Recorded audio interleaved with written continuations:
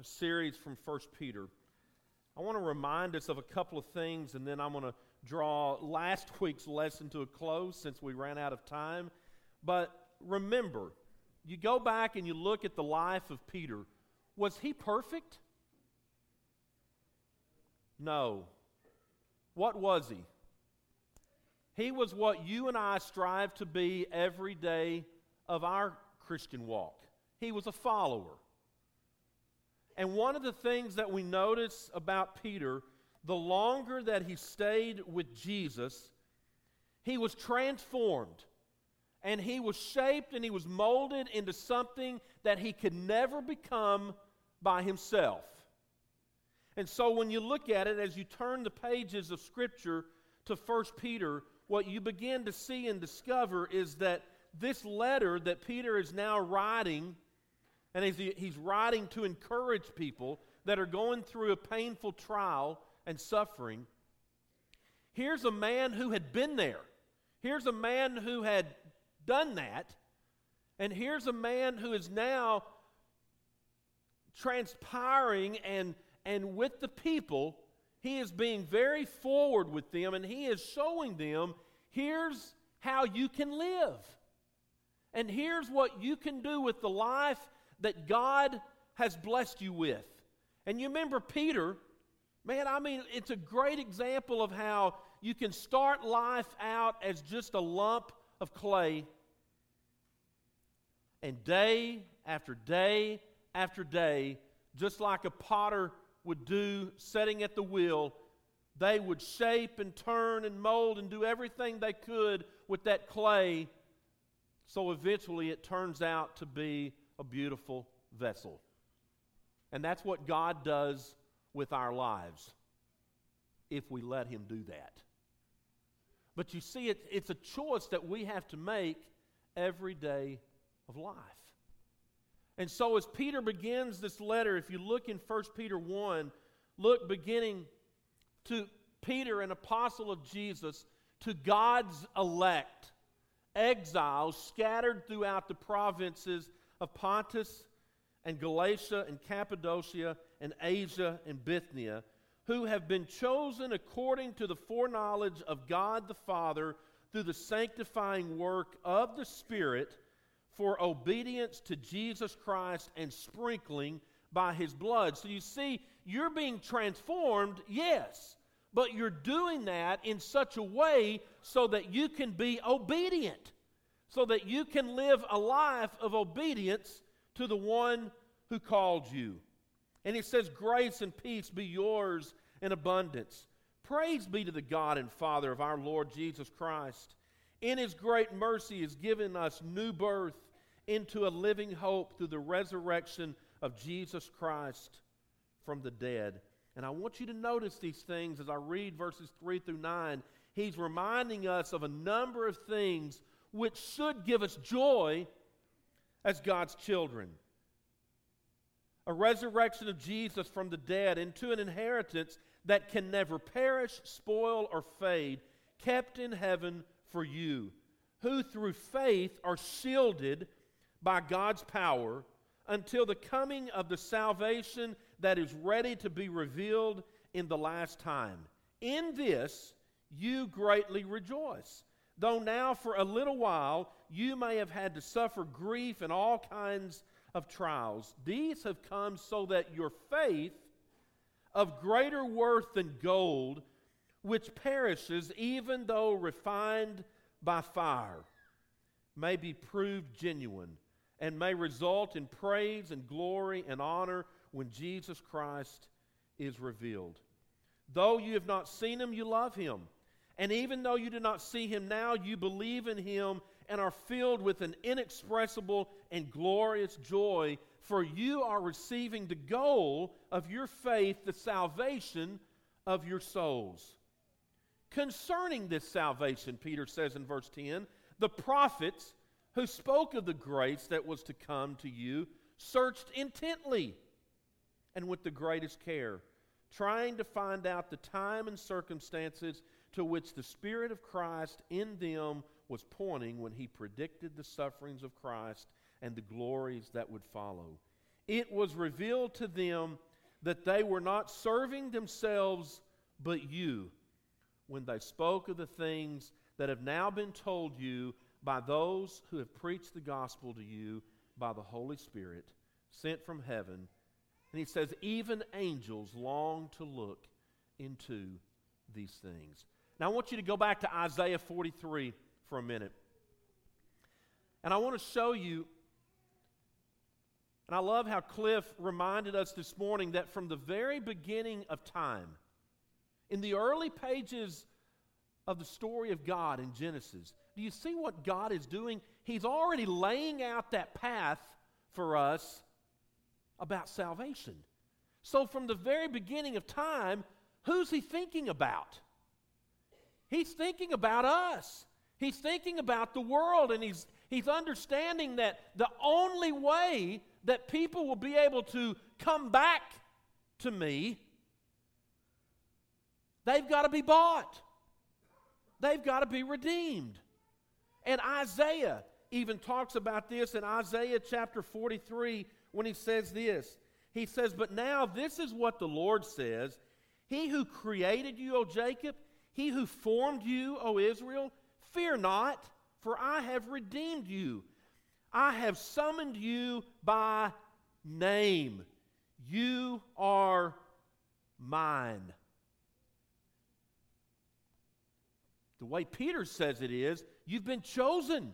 You're God's elect. And Isaiah says, He summoned you by name. You are mine. Well, that is powerful to know that God knows us that close. God wants and He longs so much for that intimate relationship to be shared between Himself and you. You know why? Because He sent His Son to die for you. We are His. We belong to Him, and we've been summoned by Him. He knows us. That's a beautiful thing to realize. It's a beautiful thing to know that we live in the mercies and the grace of God every day. And I want you to see what happens here. Exactly what happens in our own life. When you pass through the waters, I will be with you. And when you pass through the rivers, they will not sweep over you. And when you walk through the fire, you will not be burned. The flames will not set you ablaze, for I am the Lord your God, the Holy One of Israel, your Savior. In other words, it doesn't matter what you go through, the fire, victories, whatever it is, everything in between, God says, I'm going to be with you because you are mine. I want that to sink in for a moment. And I want you to realize, as Peter is reminding us at the very beginning of his letter here, it's not difficult to think about his process. Everything begins with salvation. Last week I put this picture up of a smorgasbord of food. You remember that? It should be coming up.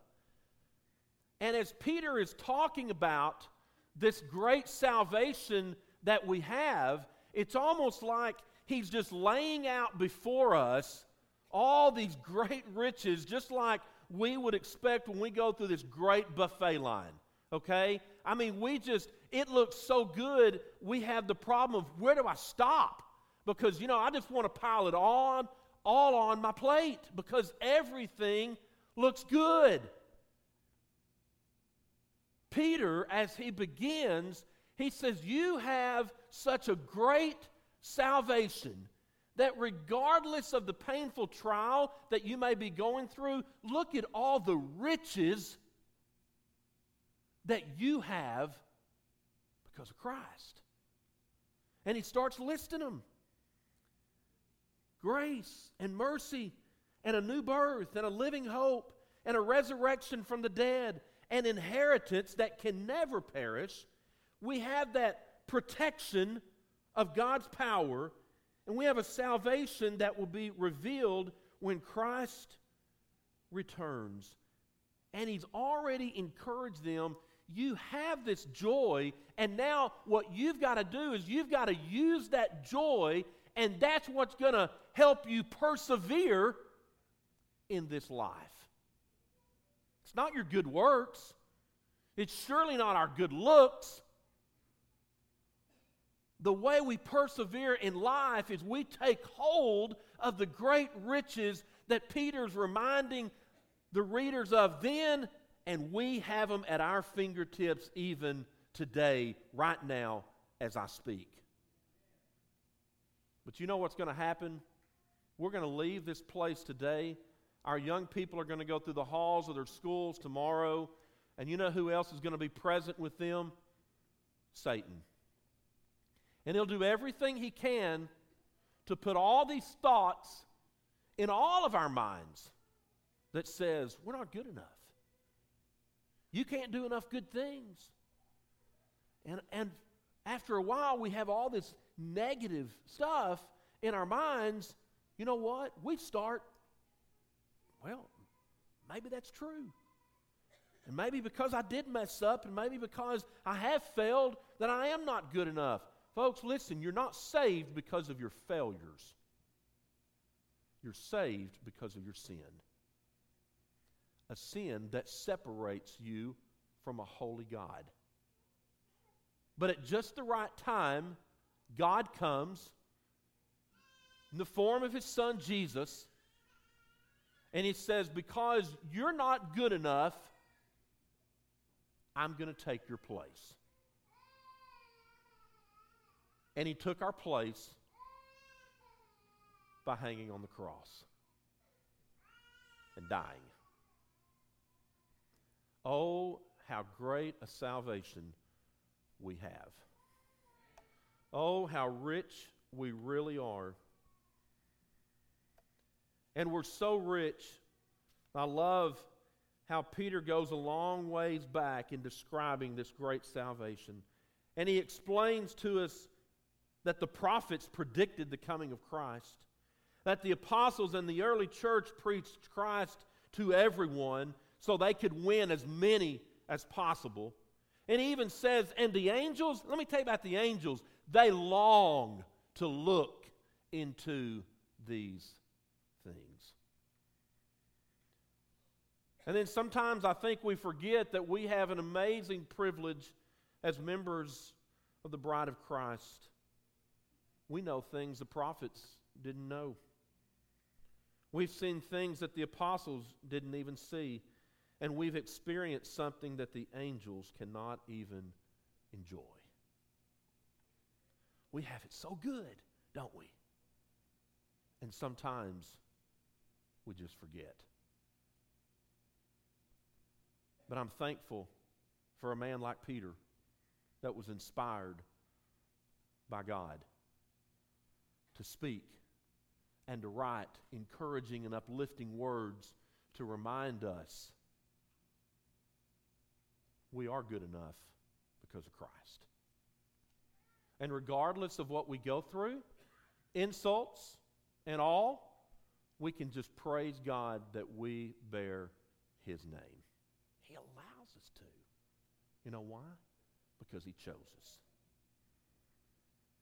And when He chose us, it was all out of love. And if you look down at verse 11, a couple of things that stand out to me about this passage. Number one, salvation is so great that the prophets had to speak about it. They told others. They spent their lives telling the people about God's process of salvation.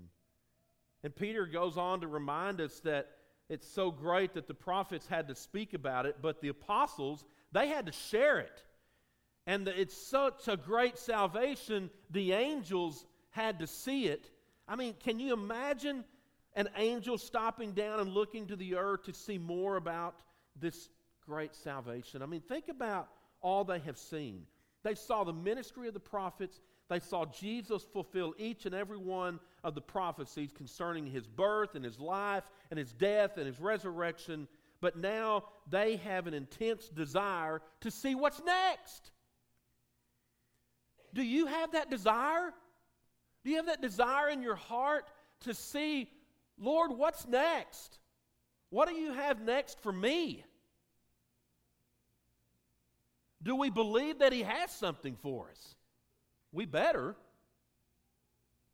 If He loved us so much that He went to the cross to die for us, do we dare not even believe that He has so many great things left in store for us? He really does. And every day of our life, it's almost like a new blessing is opened up and given to us by God. The blessings of Christ are so many. And so, Peter, the fisherman, and the believers that he preached to had found a joy beyond themselves. They had found a joy that they experienced even when everything wasn't going okay. And I'm encouraging us and challenging us today. Long to see and experience a joy beyond self. Because it's there. May we never allow somebody or a circumstance or something to rob us of the joy that we have in Christ. Don't let anyone take the joy of Christ away from you. You know why? Because we sing a song about this. The joy of the Lord is our strength. Where would we be today without the joy of the Lord? So, not only do we need to pray for our young people, we need to pray for all of us. Because we all have trials. We all have persecutions. We all have sufferings that we go through. But praise God that we bear the name of Christ. Let's bow for a word of prayer. God, today I pray that you search our hearts. And I pray that you help each one of us come to know more of you. Father, so often we take your salvation for granted. We fail to search the depths and wonder of our own salvation. And we ask for your forgiveness, Father. And we pray that we can live a life experiencing this inexpressible joy that Peter talks about here. May we live out your salvation with a real faith. And Father, may we follow in the steps of your Son day by day. I pray that you bless each one of us today. And as we depart this place today, may we